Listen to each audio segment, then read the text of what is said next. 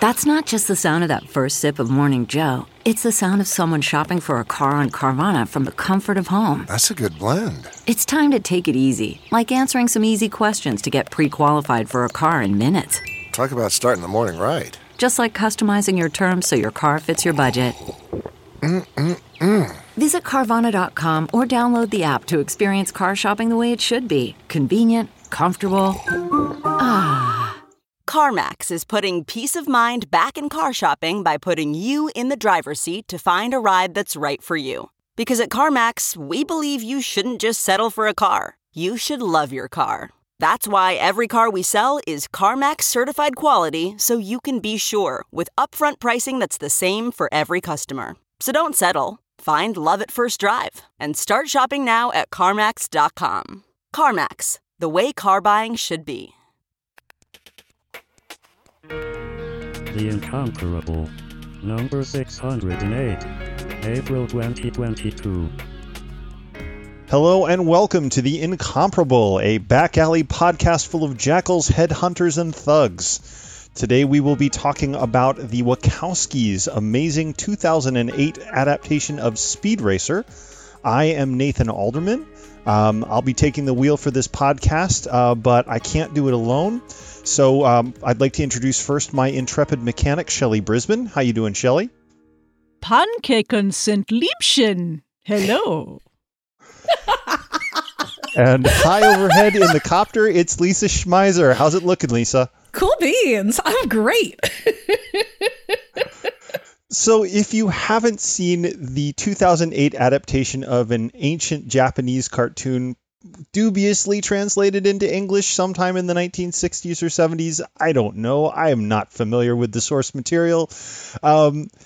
You're missing out because for all its flaws, and this movie does have flaws, there are many actors in this movie who don't seem to know that they are in a movie. It is an incredible work of cinema that's also sort of like if you sat down to a bowl of sugary cereal on Saturday morning watching cartoons and discovered that that bowl of sugary cereal had been laced with LSD. So I'm really looking forward to talking about one of my very favorite movies. And I'd like to start by asking Lisa and Shelley, let's tell us more about the first time you thought you saw this movie and how it hit you. Because for me, sitting in the theater in 2008, knowing that it was just a movie where cars apparently do kung fu from the creators of The Matrix, it was one of those, we were outside of Barstow when the acid kicked in moments for me. And I'd love to know what you guys thought. Shelley, do you want to go first? Or Sure. shall I? Okay. I'll go. I first saw it over the weekend, and I'll be honest, it was not on my radar, but I was happy to see it at Nathan's suggestion. And so I'm brand new to all this. I didn't know the source material. I think I might have been familiar with the theme, but not the actual cartoons, because I grew up in a town with, it's surprising because it's a big city today, but I grew up in a town with fewer than 3 TV channels, so it means we didn't get everything, and so there are these weird gaps in my childhood education, and Speed Racer is one of them, but I've more than made up for it now. So when I was growing up, my mom had a pretty strict rule that we were allowed a half hour of television a day, and if you wanted more, you had to read for the equivalent time first. And given the choice between watching Speed Racer or Star Blazers, I'm team Space Battleship Yamato all the way. But I did watch a little bit of Speed Racer growing up, and I remember being mostly unimpressed because it's a dude racing around a track with other dudes, and there's a girl who exists basically to batterize at Speed Racer. And I noped out of that pretty early. But huge fan of the Wachowskis, and while we didn't go see it in the theater, when it came on cable, I remember DVRing it and sitting down with my husband to watch Phil Michaels. Some of you may know him from the Magnum PI podcast. And we just sort of sat there on the couch. It was the equivalent of that old commercial they used to have for MTV where it's the person in the armchair and their hair is being blown back while they watch the TV. And when it was done, we were like, okay, this is an amazing looking movie. It's got an intense and sui generis visual vocabulary that, you practically want to lick the color palette because it's just so luscious and juicy and brilliant. And it left me absolutely cold because there's a big flaw at the heart of this movie that they can't action their way out of and they can't write their way around. It's a really interesting failure. And so when we saw it again this past weekend, we did a family movie night where we introduced my daughter to the movie, my 11-year-old. And as the credits began, the first thing she says is, "Why isn't there a warning that there are flashing lights and it could cause seizures?" That is an excellent point. Yes, this movie is basically one giant seizure warning. It is. But she was also sucked in by the, by the aesthetic of the movie, because the Wachowski siblings really managed to nail everything from, like, the color story in every single scene is just flawless and on point. And they got some good performances out of some of the actors, and we can get to that in a little bit. Some of them. Yes, some of the actors, and we'll get to that in a little bit.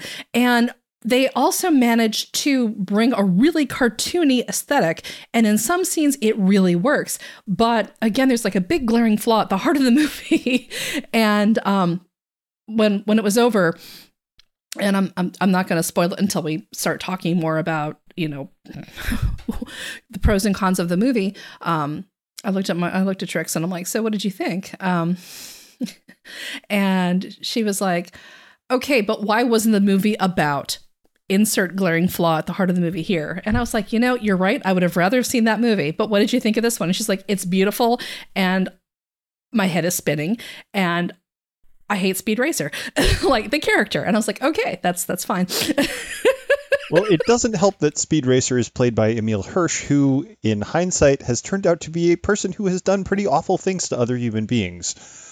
So before we get into a whole separate the art from the artist type of thing, I think we can actually bag a lot on Emil Hirsch just based on the strength of his performance or non-performance here. Because to me, the big flaw in this movie is that they made Racer X's story so much more interesting. And honestly, why do I care about Speed Racer's coming of age when his older brother, is playing the long game with law enforcement and taking down a racing cartel and changing his face and his identity? That's a much more interesting story. So why do I care about Speed Racer? But the second problem with the movie is that Emil Hirsch is supposed to be the character. He's playing the character that all the action revolves around, and he's terrible. I don't know if he just didn't get the role, or if he's just that limited, or what the story is, but you can feel the energy draining out of the scene the minute he's in it. The minute he opens his mouth, all of the emotional momentum other actors have worked so hard to build up goes away. And the premise that this kid is so preternaturally, fantastically talented that he's quote unquote the one in racing, everyone looks like an idiot for saying that, because it's like looking at a stick of wood with a pompadour getting behind the wheel of a car. So I would agree with you partly. I agree. Mm-hmm. There are long stretches of this movie where Hirsch seems vaguely bemused and not at all connected with the material in the way that some other really incredible performances in this movie are. There are 4 tiers of performances in this movie. Mm-hmm. There are people who transcend the movie. Mm-hmm. There are people who know exactly what movie they're in and absolutely nail it. There are people, like I said, who don't seem to be sure that they are in a movie. And then there's Emil Hirsch, who is just, there are moments when I feel like he captures the emotional heart of the film really well. And then there are a lot of moments where I completely agree with you. He's like, "This is dumb. I'm just going to do the bare minimum." I mean, I like the kid who played him as a young boy better than I liked him. Yes, me too. Mm-hmm. I thought he was, and it's funny because when I started watching the movie, seeing that kid doodling and thinking about racing while he's trying to be in class, it made me very warm-hearted toward the movie going forward. I was like, "Oh, I want to see what happens to this kid. This is going to be great." Yeah, and isn't the aesthetic brilliant where you see the racing and it's with these really childish aesthetics and you're still really pulled in by the excitement and his wholehearted, genuine focus and joy? Oh, yeah. Absolutely. I love you that. absolutely sympathize. I mean, this kid who's, doing terribly in school, and there's another movie in which you would just be in sympathy with his parents or his teacher or whatever, because nobody can get this kid to focus on his schoolwork. But I'm absolutely all about that kid living his dream from the moment I see him. It's great. Yeah. Okay. So we might as well start the spoiler horn right now. So let's fire up our Bernoulli Conversionators and set off the spoiler horn.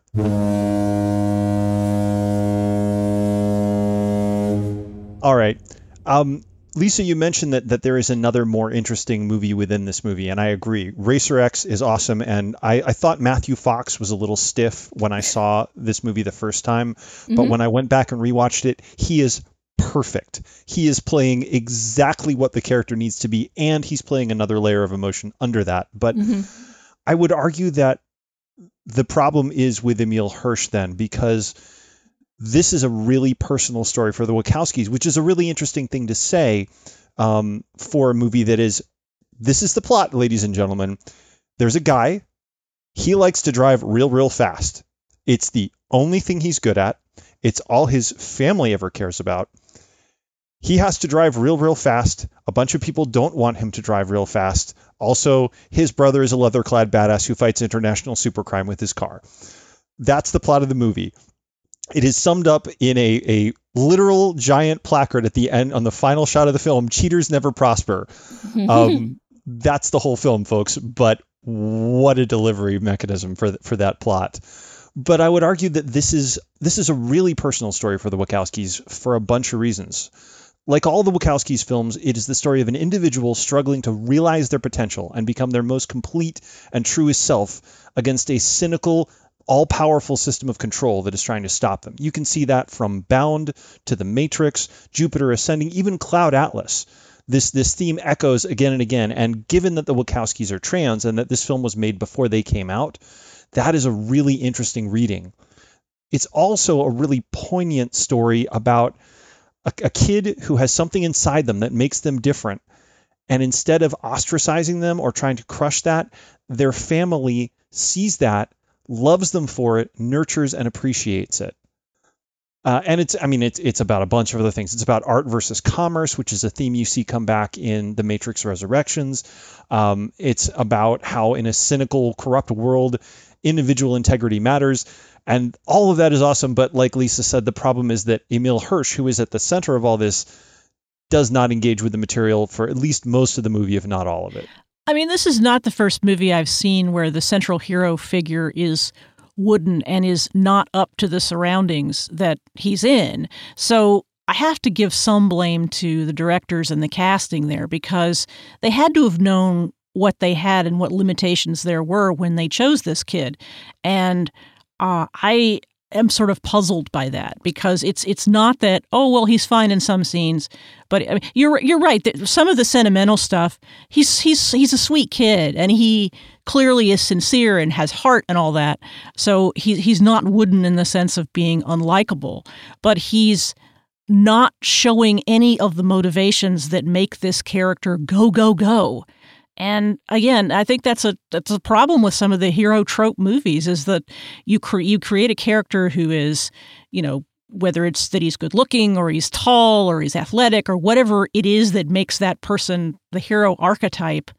A lot of times acting is left in the dust, and this is absolutely a case of that. Yeah, I think part of the problem is they got their chosen one. They cast it perfectly when they got Keanu Reeves for The Matrix.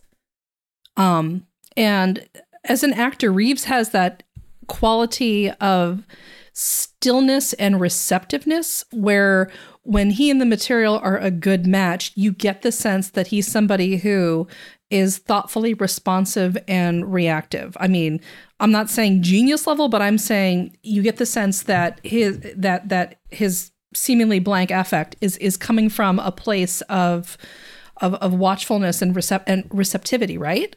And it's good for what he did in The Matrix. It's good in some other movies too. But you set up a movie where Speed Racer is essentially just a bundle of fast twitch nerves and a steering wheel for a brain. And you have this great scene when he's a kid. And then you get an actor like Hirsch who can't deliver on that for whatever reason. And I was trying to figure out why his performance is so frustratingly bad, because I remember seeing him in Lords of Dogtown, and he's great in that. Like he plays a skateboarder with a really rotten home life and a preternatural talent for skateboarding and an even more preternatural talent for felonies. And he's fantastic.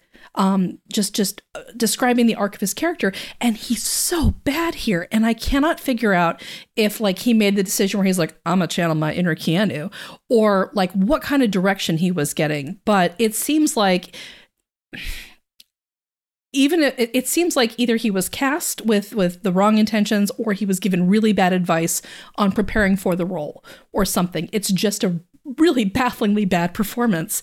And it takes me out of so many scenes, because you'll have everybody else, you know, acting their heart out or being in whatever movie they're going to be in. And we can talk about that in a moment. And then he's just kind of like everything screeches to a halt the minute it's back on his face. And there's just not that quality of dynamic velocity that you would need in Speed Racer. Somebody who should give you the impression that his brain is going 105 miles an hour, even when he's sitting still.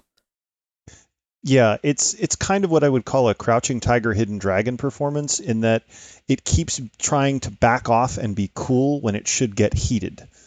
He's trying to play like 1950s James Dean cool, but that is, you're right, that is absolutely not what is needed for the role. And I feel like his performance is at its best in those moments when he has to be intense, when he has to be like dealing with a million things at once, and especially in the scenes with Matthew Fox. Or Scott Porter, who play his brother pre and after massive facial surgery and faking his own death, as you do. But let's talk about, you mentioned some really fantastic performances, and I would love to know, who are your favorite, Lisa and Shelley, who are your favorite performances in this film? So John Goodman, I think, is just, he's delivering on the brief that they gave him, and the brief is clearly, you need to act like a cartoon character, but there has to be a plausible emotional undercurrent under it. So we care about your feelings and your reactions in the scenes. I think he's great. I loved every scene he was in. I thought it was a delight watching him. I will say that I think Matthew Fox actually did a good job. You typically don't hire him if you want somebody who's going to be like nuance and all that. Like that's not why you get Matthew Fox. You get Matthew Fox for the kind of characters where, okay, they're flawed on the inside and like no one knows him, not even his woman, but he's principled and he's got a path that he's going to walk. Like it's almost too bad that our Westerns have gotten complex and interesting, and and I'm all for that. Don't get me wrong, because Matthew Fox would have been great in spaghetti Westerns. And I think the role he plays here plays to his looks, and it plays to his range as an actor. So those were two really good performances. I adore whatever it is Christina Ricci is doing. Yeah, she knows exactly what movie she's in. She does. Well, like the thing is with Christina Ricci is she's so dang good at like creating a vibe just by the way she holds herself and the way she widens or narrows her eyes and the way she speaks. Like, I don't know if you guys ever saw the TV show Pan Am, which was on, yes. 2011, 2012, Margot Robbie's first foray into the U.S. shores. And, to sidebar for a minute, I can remember seeing Margot Robbie in the first scene and going, holy crap, she's too beautiful for network television. She's going to be in movies. And I'm glad it's proven right. But anyway, Pan Am, like, is it a show about two sisters who are stewardesses? Possibly. Is it a show about a French stewardess who has an adulterous affair and then gets over it and is just unlucky in love? Possibly. Or is it a fantastically campy feminist rebuttal to Mad Men at the height of some pretty regressive TV stuff, played with a wink and a nod and over-the-top energy by Christina Ricci? Like, she was in a completely separate show than everybody else, and her energy was just like way up on a different level. And she brought that here too. It was so much fun watching her. Her costuming is so interesting because it seems like in alternating scenes, she's either dressed as the girl next door or straight up fetish pinup. And she's playing the same performance in both outfits. And so there's this real interesting tonal whiplash that goes on in your brain. Yeah. I do think there are a couple people who are like, so I also should say I loved Roger Allam as Royalton. I thought he was fantastic because he plays this oleaginous, scenery-chewing mogul who clearly talks out of both sides of his mouth and is ultimately only after power. And it's a delightful performance. I adored it. I every time he's on the screen, I was like, oh, he's so terrible. That said, I don't know why you cast Hiroyuki Sanada if you're not going to like have him in many, many more scenes? He played a character that you basically just like see nodding in a couple scenes. He does get to sign a contract, Lisa. Oh my God, but he's so good. Like, why do you have him if you're not going to use him? I feel like the Wachowskis are maybe not necessarily actors, directors. There are many good performances in the things that they have made, but yeah, I don't know if they really sweat the acting so much as everything around it. No, but they both they lucked out, or they were smart about. I agree with all of the performances that Lisa talked about, and I want to say a couple extra things about that, because I think Christina Ricci, I like the way you put it, Nathan. She knows what movie she's in. Her facial expressions are amazing. And I feel like that part has so many limitations. At the beginning, I'm so hopeful for the part because she's flying helicopters, for God's sake, and it's great. But they don't do as much with her as I would like them to. But whenever she's on screen, she gives such good face. And I love it. And Roger Allam I think the thing that Roger Allam and John Goodman both do, well, first of all, I think those parts are both really well written, especially when John Goodman comes to his son and says, I was wrong and I'm going to be a better dad from now on. And I think both the way that character is written and the way Roger Allam's villain is written just really not only play to the strengths of the actors, but the actors, I think, know that they have good parts, and they're able to modulate the way they do. They both have long monologues at various points in the movie, and they both do really good jobs of in this crazy action movie with acid trips all over. There's actually, I wouldn't say that the whole movie is written overall well, but I would say that some characters, Goodman and Allam being the best examples, are written quite well, and I enjoyed listening to them because both of them are such gifted vocal actors. Yeah, Allam has that great line. They build a lifetime's worth of loneliness into his single line about how, I started my company working on a Commodore 64 in the basement of my foster parents' home. And that is the only dollop of humanization that this otherwise cartoon villain gets. And it is enough because in that one sentence, you get every force that shaped him into the sad, hollow shell of a man that he is today. Oh, but he's so stylish. That's like it's almost a metaphor for the movie because this movie oozes style in every frame. I also really love the way that when Allam he turns from obsequious salesman to supervillain on a dime and just executes it, 10 out of 10. So good. So good. I also wanted to praise Susan Sarandon. Yes, who I agree. Had the somewhat thankless part, but brings so much warmth to it. And she's not in the movie a lot, but the movie, I feel, does something very interesting. It pays attention to her invisible and emotional labor, and it says, this is important, this has value. For example, when Roger Allam shows up at the Racer family home, yes, folks, they are named the Racer. The kid is literally named Speed Racer. They have a mechanic. His name is Sparky. He has a, quote, in capital letters, definite vibe that I thought was just the Wachowskis being the Wachowskis, but then I saw the first episode of the cartoon series, and nope, faithful to the original series. But when Roger Allam shows up to the Racer home, he not only notices that Mrs. Racer's pancakes are delicious, but he says, these have economic value. I would like to buy them from you.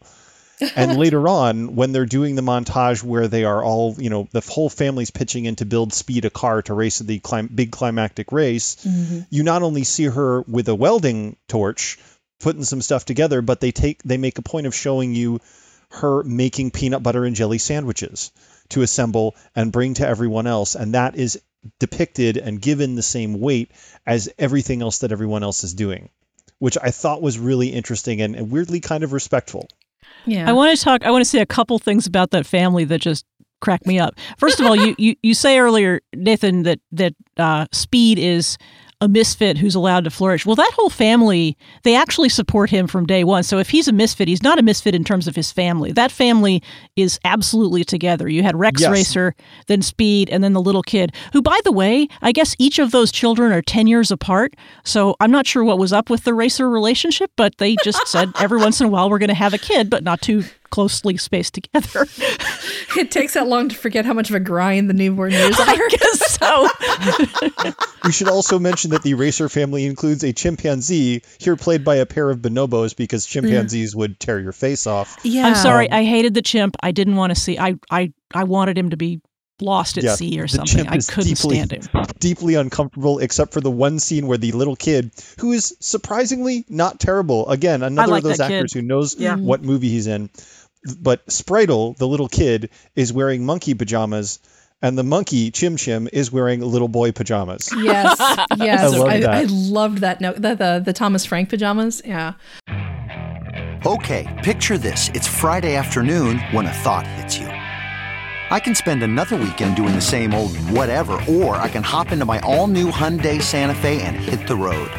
With available H-Track all-wheel drive and 3-row seating, my whole family can head deep into the wild. Conquer the weekend in the all-new Hyundai Santa Fe. Visit HyundaiUSA.com or call 562-314-4603 for more details. Hyundai, there's joy in every journey.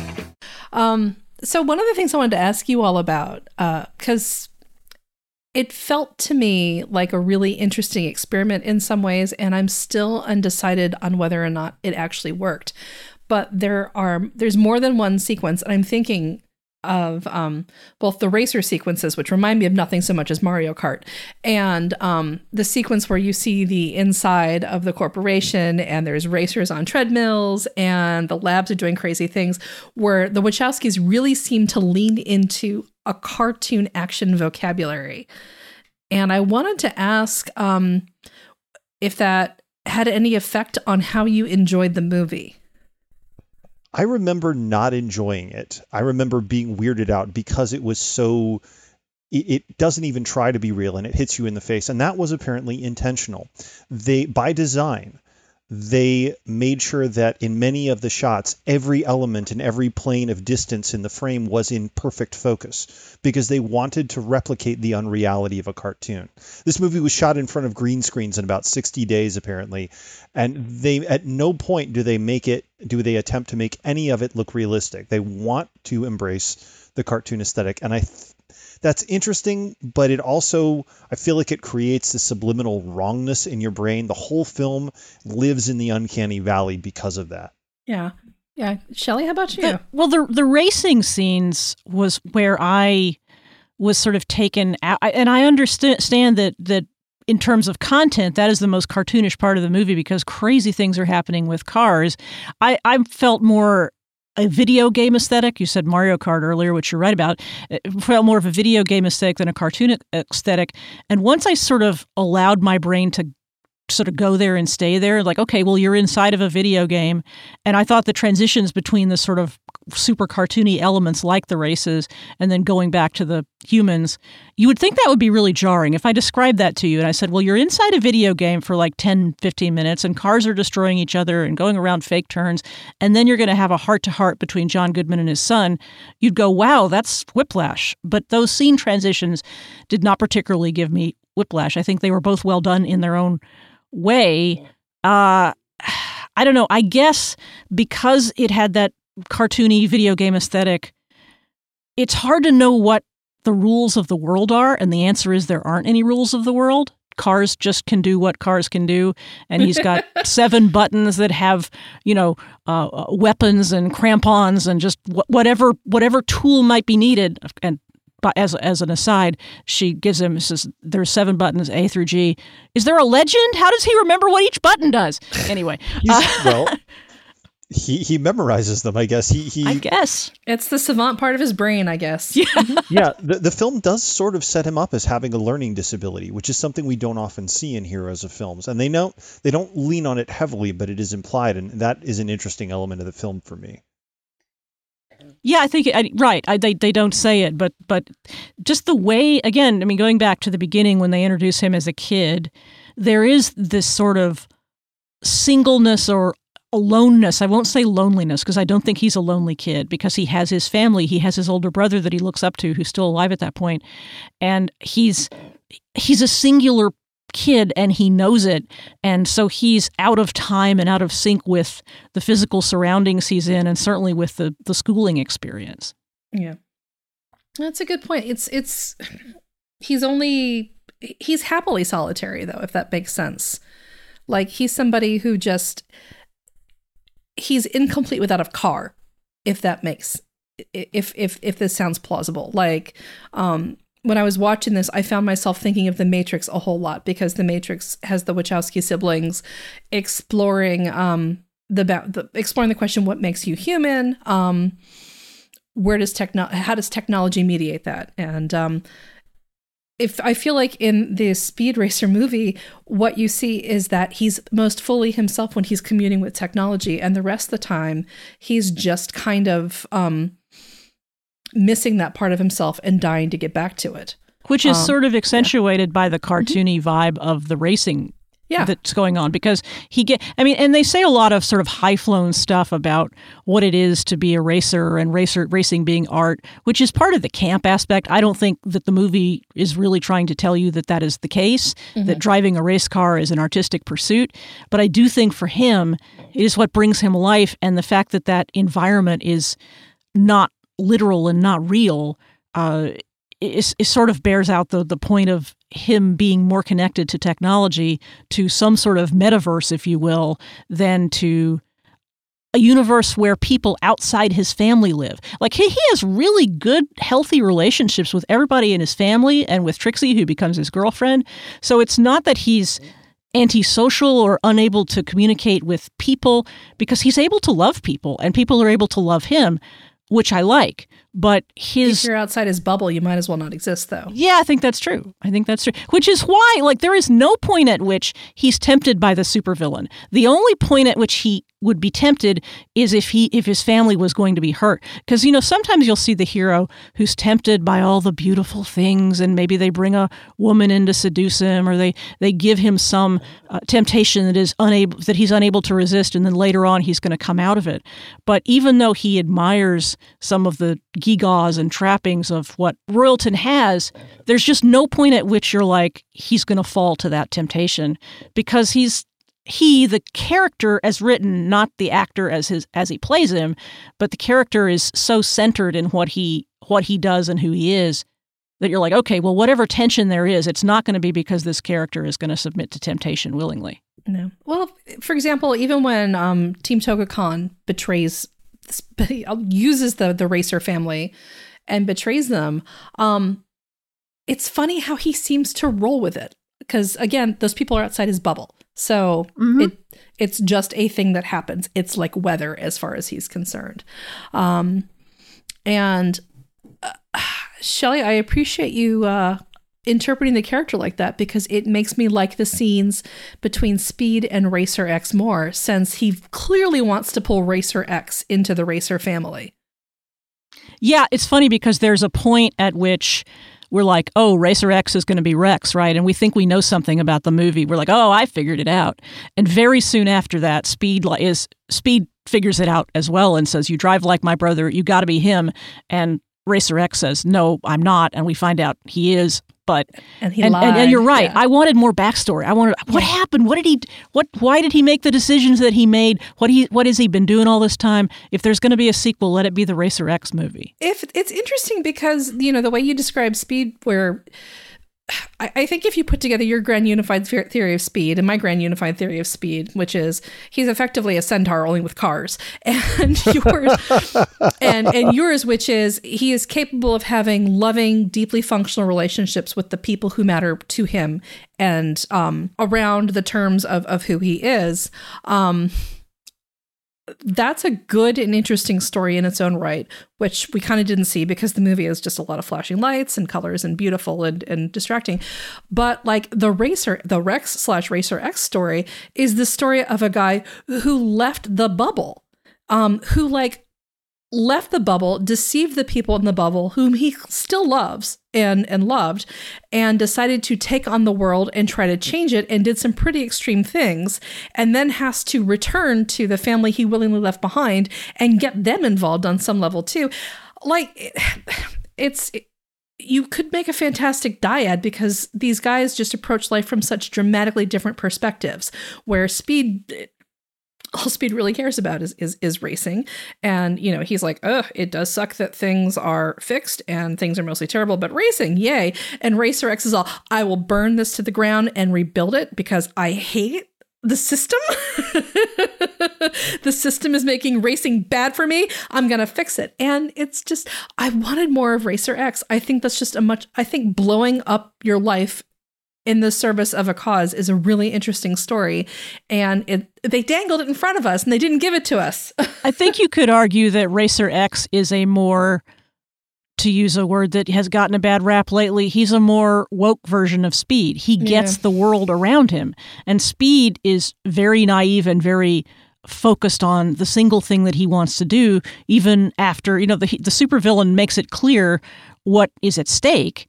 But I think Racer X understands and is able to address the corruption and the rot within the system better than Speed ever could. And he's just, they both care about the same thing. They were both racers.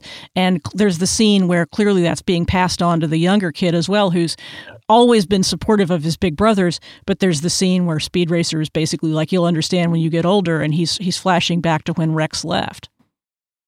I would argue that, I agree with everything. Racer X is awesome. I love him more and more each time I see this movie.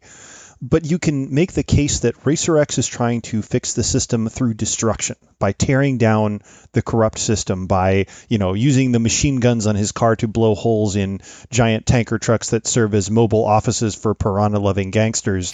God, I love that sequence so much. It's so great. But guys, we are talking about all this serious stuff, but this is a movie in which Matthew Fox, playing a leather-clad badass who fights international supercrime with his car, makes that car do a flip so that in midair he can punch in the face a barbarian who is also driving a car that has a catapult that shoots beehives. But well, I would argue, come on, that happens in many movies, doesn't it? It's so great. But I would argue that so Racer X is trying to save the world through destruction. He destroys his own life and rebuilds it. He is trying to destroy the racing league and rebuild it. Speed does it through creation. Speed, I bought the part about him being an artist because you can see it. What he is doing is this mix of creativity and intuition on the track. He is not following strategy. He is not, going by some manual. He is driving as an expression of himself, making the cars in this movie do kung fu, basically. And that makes sense because the car is an extension, like Lisa said, of Speed. And what Speed does in the end, how he wins, is he gives people a genuine version. He gives the world a genuine version of the thing that brought him and his dad joy, even though it was fixed. He and his dad were brought joy by watching what they thought was a real competition between Ben Burns, the amazing Richard Roundtree, all hail, and Stickleton, who is never seen at the 42 Grand Prix. But what Speed does in the end is he gives an authentic version of that, a race that is not predetermined, a race that is not fixed, where it is just down to pure grit, pluck, and creativity on the part of the people involved. So I liked that dichotomy between the two of them and how it's not in conflict. These two things work together. Speed and Rex are two, they are never butting heads with each other. They're always kind of working in harmony, even though each of them has very different ways of approaching the world. Which makes it far more interesting because you could read it as Speed is a clone of Rex and Speidel is a clone of Speed, and that's not the way it's created. I mean, I don't know what the little dude with the chimpanzee is going to grow up to be, or whether the chimpanzee is going to do. I think the chimpanzee is more annoying than the kid. I think the kid's okay, but God, the scene where the chimpanzee is holding its crotch when it stares at a giant display of candy, so unsettling. So Sorry, let's see, Lisa, if you've got the classic female triad of maiden, mother, crone, is there a classic male triad we could apply to the Racer brothers somehow? That's going to take some thought. I'm not sure.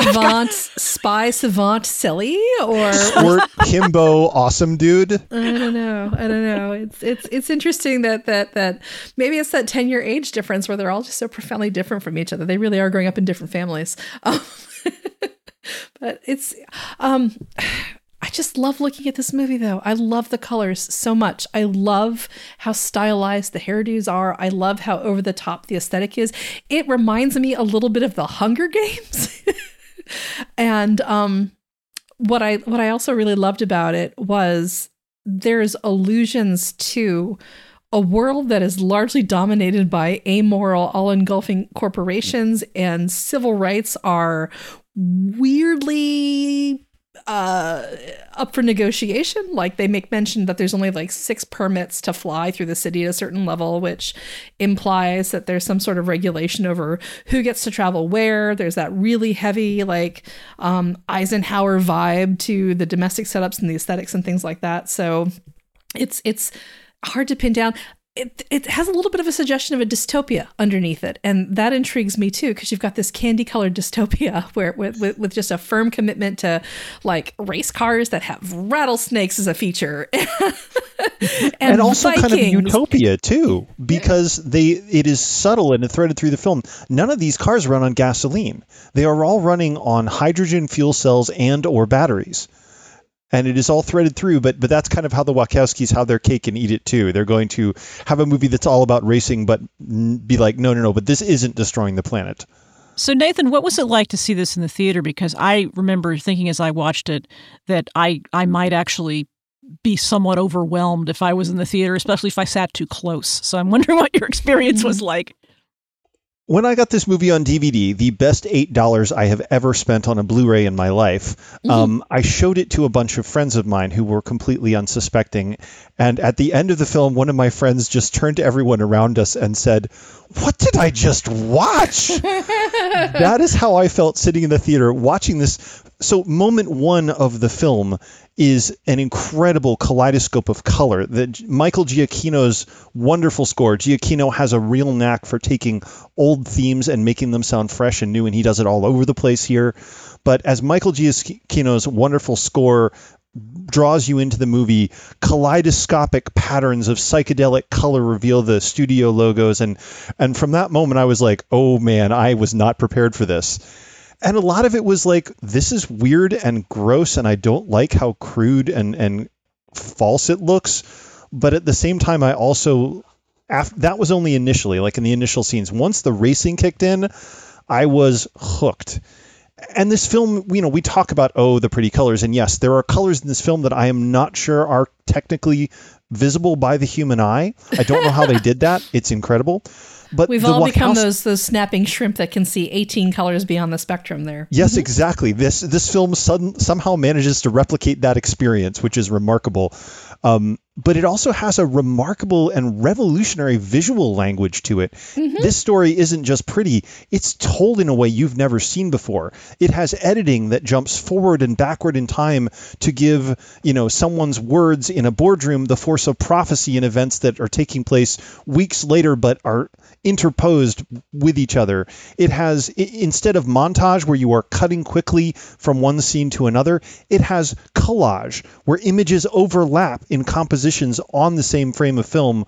I would love to hear you guys' thoughts about that, because it's just one of the ways in which this movie, they really push the envelope of storytelling for a story that is, again, about a mopey kid who likes to drive real fast.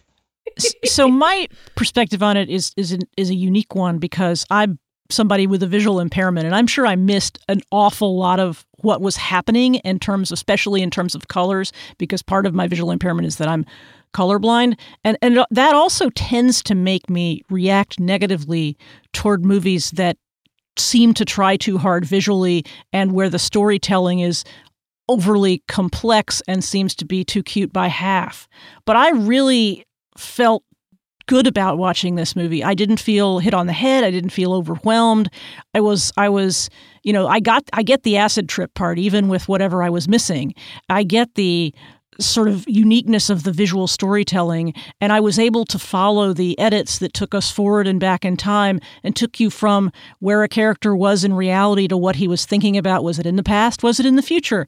Well, it's not all that hard to figure out, because the story is well told. And as you say, it's a very simple story, so it's not like we're trying to play a lot of games. It's not too cute by half. It seems to, there's a sincerity about it. about that follows through not only into just sort of the really simple hero's journey kind of story, but it follows through to the storytelling practice that they use, and even the fact that the movie is really self-aware and knows exactly what it is. It's a dramatization of an anime cartoon from the 60s, dressed up in beautiful, beautiful clothing that's eye-popping in all sorts of ways, but it never loses track of what it is, both in the visual language that it uses and in the script and the storytelling techniques it uses. And I just think, like, there are any number of problems with it, and we've talked about a lot of them in terms of the acting and in terms of focusing on maybe the less interesting character. But as a film-going experience, as a thing to watch, I found it a lot of fun, and I found it kind of refreshing, honestly, because a lot of movies of this era, a lot of movies that try to do what this movie does in terms of action and in terms of using incredible amounts of effects and CGI and all of that sort of thing, a lot of those things leave me cold, and I really enjoyed this experience much more than I expected to. I enjoyed this experience much more than I expected. Is not. I cannot imagine what it must be like to see this movie when you're colorblind. That blows my mind. Yeah, I mean, I can't tell you. I know what I know, but I get that there's a lot of, and this is, for me, it happens in a lot of movies. But I get that there's a lot of information I'm not obtaining, but I also can kind of get what I understand the concept of what I'm missing, even if I can't describe it. No, that's really interesting because color is such a big tool in filmmaking. Mm-hmm. And the fact that you have that you're such an avid film goer. Well, I watched a lot of black and white movies, so what do you? Well, I was going to say it actually speaks to your ability. It actually speaks to your visual lexicon, as it were. Like, you're able to, okay, this tool isn't working, I'm going to put in this one instead. I can still grab what I need to know to really get the film. You learn to interpret. I mean, and that's the thing. Like, careful. You watch more carefully in some cases because you're trying to pull as much information out as you can because and I'm fascinated by the idea of visual storytelling as shorthand and color as shorthand, even though I'm not able to interpret it in all cases, but I do my best. Okay, picture this. It's Friday afternoon when a thought hits you. I can spend another weekend doing the same old whatever, or I can hop into my all-new Hyundai Santa Fe and hit the road. With available H-Track all-wheel drive and 3-row seating, my whole family can head deep into the wild. Conquer the weekend in the all-new Hyundai Santa Fe. Visit HyundaiUSA.com or call 562-314-4603 for more details.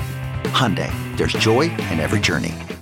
One thing we haven't mentioned that I'd love to talk about is rain, not the weather phenomenon. The actor? Yeah. Yes. He's another guy. This was apparently his very first movie role. He was a South Korean pop star. But he, again, I feel like he knows exactly what movie he's in, and he brings this great swagger to the role. He is required at one point to help save the day through Bugs Bunny-style cross-dressing, and he pulls it off. He looks great in that skirt, you guys. But yeah, I really enjoyed. He doesn't have a very big part in the movie, and his part kind of he shows up just long enough to further the plot, and then kind of disappears for most of the rest of the film. But I was wondering if you guys had any thoughts about how he worked in the film. He had a role to play. He did fine. He was fun to watch. You kind of expected the heel turn, but again, I must express my deep disappointment that we got Speed Racer and we had the fantastic Hiroyuki Sanada cast, and he was not instead in all those scenes. That is true. That is true. But so the Wachowskis who and here I am talking and trying to frantically Google this. The Wachowskis have always had a fantastic casting department because they always unearth people who are just fun to look at and not in like a conventional, their face is created by an algorithm and they look like every other starlet or every other, up and comer type of way. And I think Rain's casting was really great for that too, because you find yourself just looking at him. The way the guy knows how to work a camera. Yeah, I would have rather have seen him be Speed Racer. Honestly, I think he might have done a better job. He's got that heat, that intensity to him, and I would have rather seen him than Emil Hirsch. Oh yeah, and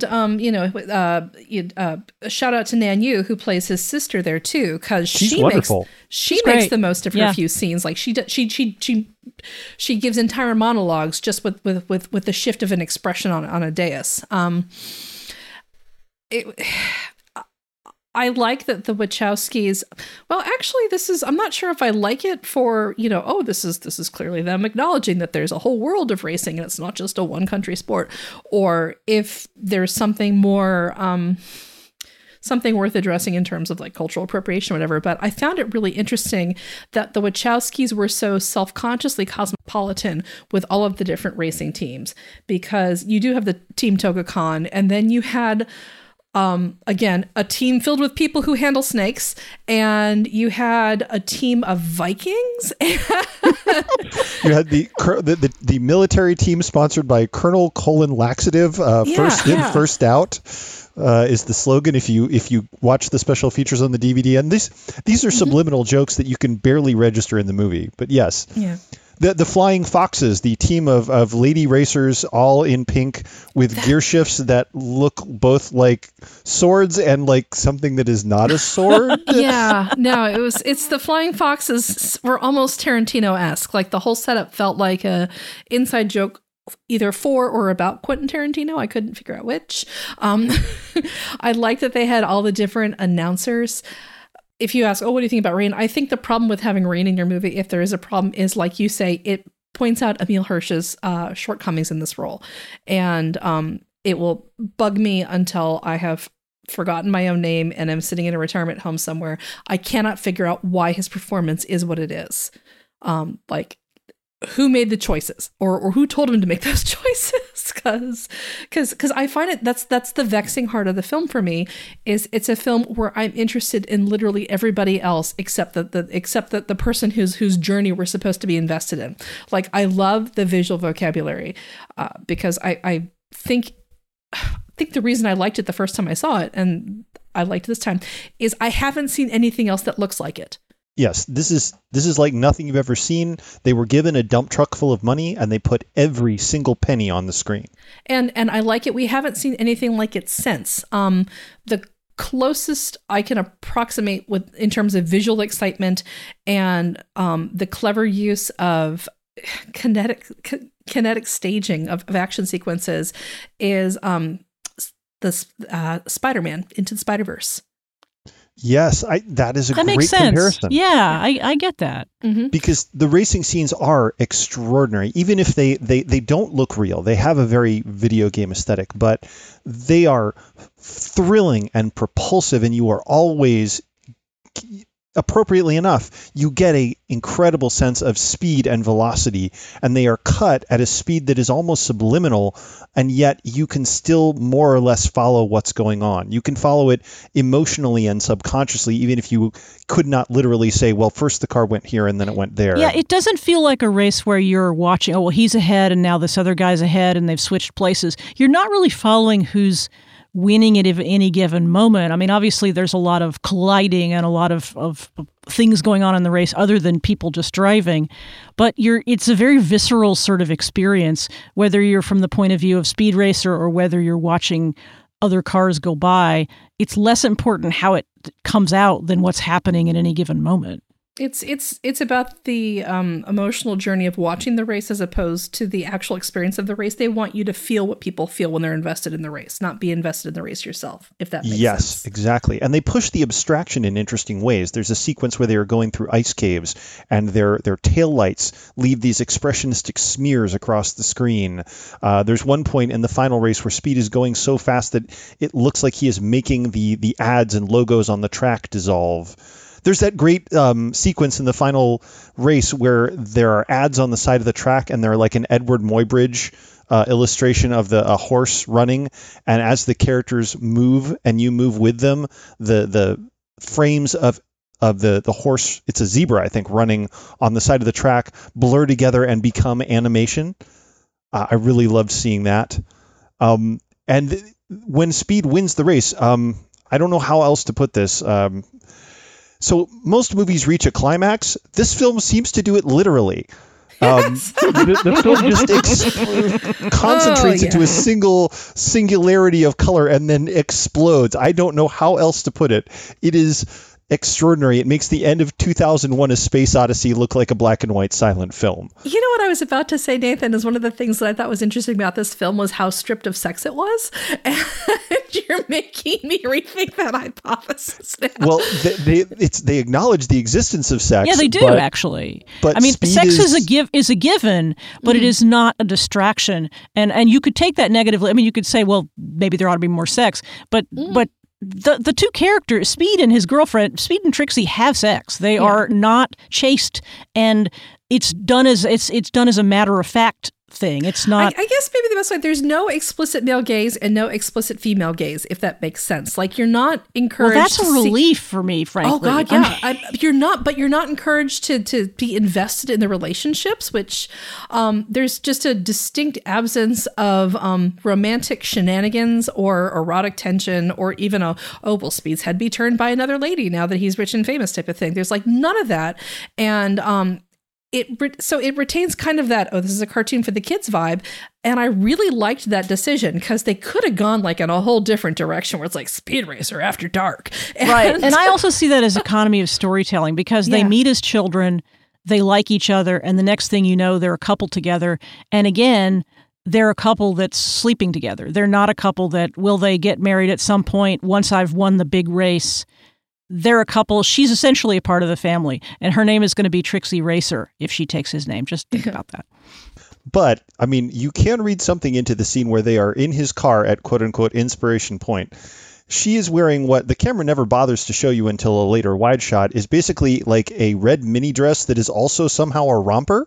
And yeah, and the only way she can get his attention and like fire up his engine, so to speak, is to talk about things in terms of racing. And I think that had to be deliberate.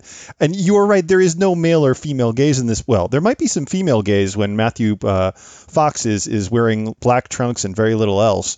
But there's definitely a Wachowski gaze, because there is that one shot of Trixie flying her helicopter and the camera is pointed right up her knee-high leather boot. It's just like, yes, Lana, Lily, we know what you're interested in, and we're okay with it. I would argue that the martial arts sequence was, I was like, you may be in a Wachowski film if that was my moment there, where I was like, they just can't help themselves. Well, I do love in the Alpine fight scene when they are all battling the gangsters in the Alpine Valley and it's snowing, they use the snowflakes to become speed lines. It's subtle, but if you go back and watch, as they are fighting, the snowflakes move with their hands and their feet to trace arcs like you would see in a comic book. It's really cleverly done and very subtle. They do a lot of invisible things in this movie. It wasn't until years after I saw it that I realized that they used Apple's QuickTime VR software to stitch together high-resolution panoramas of unreal places that they then used in the special effects. There's all kinds of clever technology. They built every track in the movie inside a computer and created a video game where the actors could drive on the tracks in cars that were on gimbals. So when they were turning the wheel, the car was moving the right way and they were seeing the track in front of them. There's a ton of clever stuff inside this movie. And then there's also weird moments where, like, you can tell they're sitting in the edit bay with a stopwatch going, okay, we have indulged the children in the audience with our talk of international racing shenanigans long enough. Quick, let's cut to the kid and the monkey eating candy. And then, the adults are going to get up and walk out if we don't cut back to the racing discussion now. I think this movie would have been fine with 100% less shim. Yeah. Oh, God, yes. 100% agree.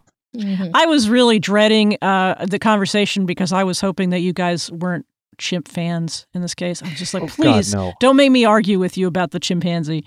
The chimp is so upsetting on every level in every scene. I'm generally not a fan of child actors, although this one was he delivered. He did not make me, shout, someday the technology. But I feel like the problem with having a chimpanzee, or in this case, a bonobo playing a chimpanzee, for all the pedantic primate fans in the audience, it points to, or it harks back to, an era in entertainment where animals were basically considered as amusing machines that could be trained and deployed for our entertainment. And it was a little bit disappointing to see that now that we know so much more about like the emotional lives of animals.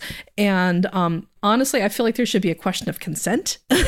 And if an animal cannot consent to work, then don't put it in a film. So, it was just troubling on a number of levels. And I feel like you could have had an equally faithful adaptation without the dang monkey. It would have been more fun, actually, if you had this kid who had an imaginary friend that only he could see, and there were eye-popping special effects so that you got a look through his eyes at the imaginary monkey that he had friends with, and everyone else was like, yep, that's our youngest. He thinks that the blank ear next to his ear is a monkey. We just go with it, Like, that would have been fine. So I assume the monkey was part of the cartoon? Yes. Yes. Okay. Because otherwise, it makes even less sense. Mm-hmm. Yeah. I thought for a while that until this most recent viewing, I thought you could leave Spritle, the little kid, out of it too. But it is kind of clever how they use him to reinforce that this is a generational story, that there are parallels between what happened with Speed and Rex and what happens with Spritle and Speed. I did like that aspect of it.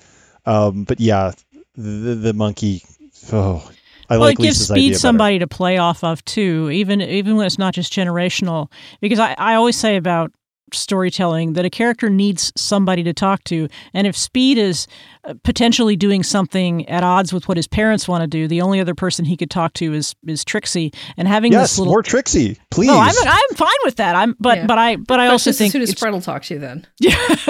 He talks to his imaginary friend, and that, oh my God, I really feel, here I am flying the flag for, when you remake this movie, give us more Racer X, give us an imaginary monkey instead of a real one, make it a fantastical special effects monkey so no animals are used at the filming of the thing. That's just going to be a really good list of requests to the directors. So imaginary monkey and more Racer X. Okay, got it. What are the Wachowskis doing? And How more did Trixie, Matrix please. 4 do? Are they up to Matrix 5 now, or do they have time for Speed Racer 2? Well, apparently this movie didn't do well when it came out, and is better thought of now than when it did, which is probably one reason you haven't seen much imitation of it. Although that doesn't make sense in the sense that the filmmaking is clever and kind of transcends whatever limitations people might have felt about the movie. There are plenty of terrible movies where directors go, oh, but that's an idea I can use in future. I feel like we're in a weird space, a weird inflection point in filmmaking. Because Shel, you've inadvertently touched on something with we haven't seen a lot of this. The Marvelverse had not really dominated so thoroughly. Like when Speed Racer came out, this was just the MCU was just getting started. And, in the intervening years, and I say this as somebody who loves Marvel movies and the TV shows and is fascinated by the MCU from both like a business perspective and a narrative perspective, but there's a certain aesthetic homogeneity. There's a formula, and I think that's strongly discouraged experimentation in some ways. Like, since filmmaking is fundamentally a business about managing risks, and putting some commerce in that art, you have the MCU, which is a proven money machine. And then it's kind of hard to say, oh, I really loved when I saw this in Speed Racer. And they're like, oh, remind us again how Speed Racer did at the box office. What is the Speed Racer IP? Did we have Speed Racer spinoffs? Do we have a Speed Racer verse? And people are like, no, they just had a really neat, crazy gravity defying racetrack. And they're like, I thought so. And it's a shame because we do get things like, Spider-Man Into the Spider-Verse, which is the closest we've come. And so we're at this point where you have the MCU that is kind of, kind of holding the film industry, or I should say some genres of the film industry is kind of holding it in sort of an aesthetic death grip. And on the other hand, we have at least 2 or 3 generations of moviegoers at this point who are more habituated to video game aesthetic. And the mystery to me is why we're not seeing more of Wachowski and video game and stuff either in the MCU or outside it at this point. But I wish we would see more Speed Racer-esque things. I wish this visual vocabulary that we saw could become standard and mainstream, the same way like the Matrix bullet dodging thing became standard and mainstream within a couple of years. I mean, I don't know that I feel that way, in the sense that when movies imitate one another, they usually make poor carbon copies. I mean, there are certainly directors who, and with what you say about commerce and the MCU and all being absolutely true, there's certainly directors who can surpass what's been done previously, given enough money and time and the right performers and such. But I don't know. It would be interesting if some of these techniques were allowed to be used, but the idea that you would have this visual vocabulary dominating film or being a universe, that sounds horrifying to me. Like, I don't want the Speed Racer verse. I really don't. I just want one more with Racer X as the star. Well, you've just made me think that there are some movies that this visual vocabulary works for really well, but it's not a versatile vocabulary, if that makes sense. Yes, it does make sense. Yeah. So if you had a Speed Racer verse, it would just be... it would be like chugging your Red Bull and then trying to take the SATs. Your brain is whirling and your heart is pounding and your eyes are spinning in two different directions at the same time. And I think you would lose the story parts. I don't think you'd hire John Goodman and Susan Sarandon and Matthew Fox and all those people together again. It'd be like, all right, more action, less story, because we're just going to have Speed Racer Drive and the conflict will be some thing that doesn't involve warm-hearted family relationships. The beauty of the Wachowskis, for good or ill, is that they cannot make cookie-cutter films. I think I like this film better because there's nothing else like it. It is a singular personal statement, for good or bad. It is 100% sincere and heartfelt. It has something personal to say, even if that thing is kind of bananas. And yeah, I think that is the beauty of this film. It is this weird $200 million miracle that I don't know if you could ever replicate, and I'm not sure I would ever want to see replicated, because I like that it just exists as its own completely weird, fearless, letting its freak flag fly kind of thing. See, I feel like all movies should be like, I don't like verses. I really don't. I just think movies want to be free and singular, and what's wrong with Shelley, me? You raise a really good point, which is that the beauty of a movie is it's finite. Like, the thing that I love about a movie is that it has a distinct beginning, middle, and end.